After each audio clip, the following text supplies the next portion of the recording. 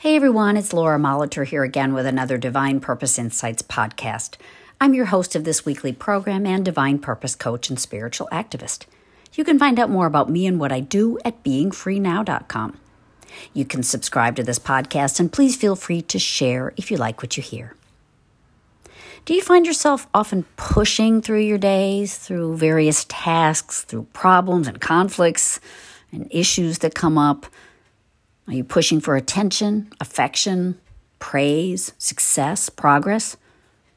Are you pushing yourself to achieve things, to find energy or to find purpose or even to have spiritual growth and development?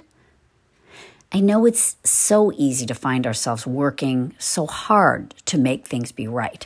I think we often feel that we have to be making intentional, forceful strides every moment and to justify our existence by productivity.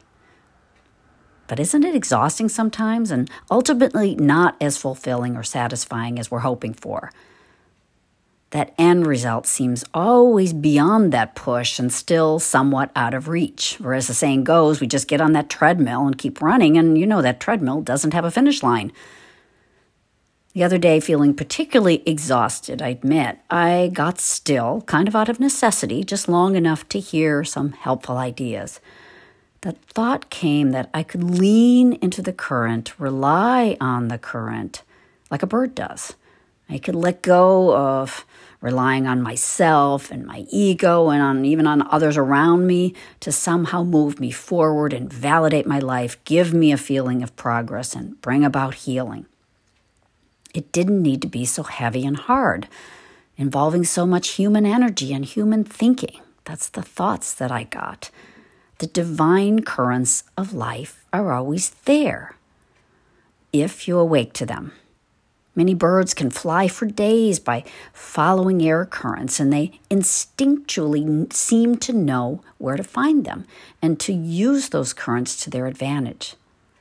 They know that flapping around expends much energy and that using their wings to deflect air downward, they take advantage of those updrafts and then they can spread their wings and let the currents carry them on.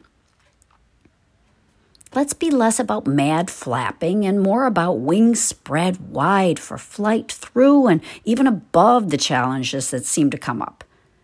We can do less, lean more, and get higher, further, and farther. God's currents of life and love are always there.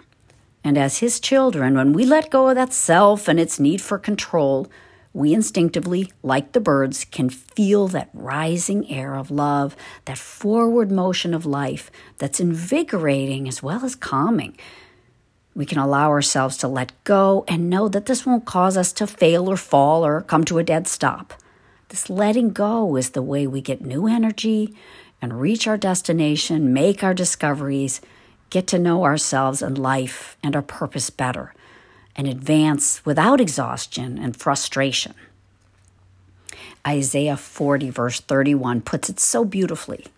They that wait upon the Lord shall renew their strength. They shall mount up with wings as eagles. They shall run and not be weary, and they shall walk and not faint. And here's that same passage from the Amplified Bible. Those who wait for the Lord, who expect, look for, and hope in Him, will gain new strength and renew their power. They will lift up their wings and rise up close to God like eagles rising toward the sun. They will run and not become weary. They will walk and not grow tired. We can really take this passage to heart. We can see ourselves less as burdened mortals and more as God's ideas, eagles being carried on divine currents, with our work only being awake to God's guidance, His direction in each moment. And we're letting even the changing winds be ones that we can use to get us where we're going and to give us new insights, new visions as we float along. And it isn't that we don't use our wings. Those wings spread out are our willingness. They're a surrender to God's grace and direction and His Spirit that isn't going to fail us and that's ready to reveal what's needed for us in each moment. Not by mad flapping or pushing or grasping, but by His gracious giving, moment by moment, in the way that we're ready to receive in that moment. Now, another quote, a little different, that I've been enjoying is one that also focuses on this sense of letting go, not pushing too hard, and especially not trying too hard. I really like it. It's from Aldous Huxley from a 1962 novel called Island. It's dark because you're trying too hard. Lightly, child, lightly. Learn to do everything lightly. Yes, feel lightly, even though you're feeling deeply. Just lightly let things happen and lightly cope with them. Lightly, my darling, on tiptoes and no luggage, completely unencumbered. End of quote. This lightness of spirit, this gentle approach allows us to be lifted by those currents. I like the way that the author says we can continue to feel deeply without bringing in heaviness to things. And what we need to see and do and be, we can be light. We can be lifted. We can spread our willing wings and let the winds do the work. Well, that's all I have for today. I hope it was helpful. If you have any questions or want to talk more, you can reach me at lauramolitor@gmail.com. Thanks so much for listening. We'll see you next week.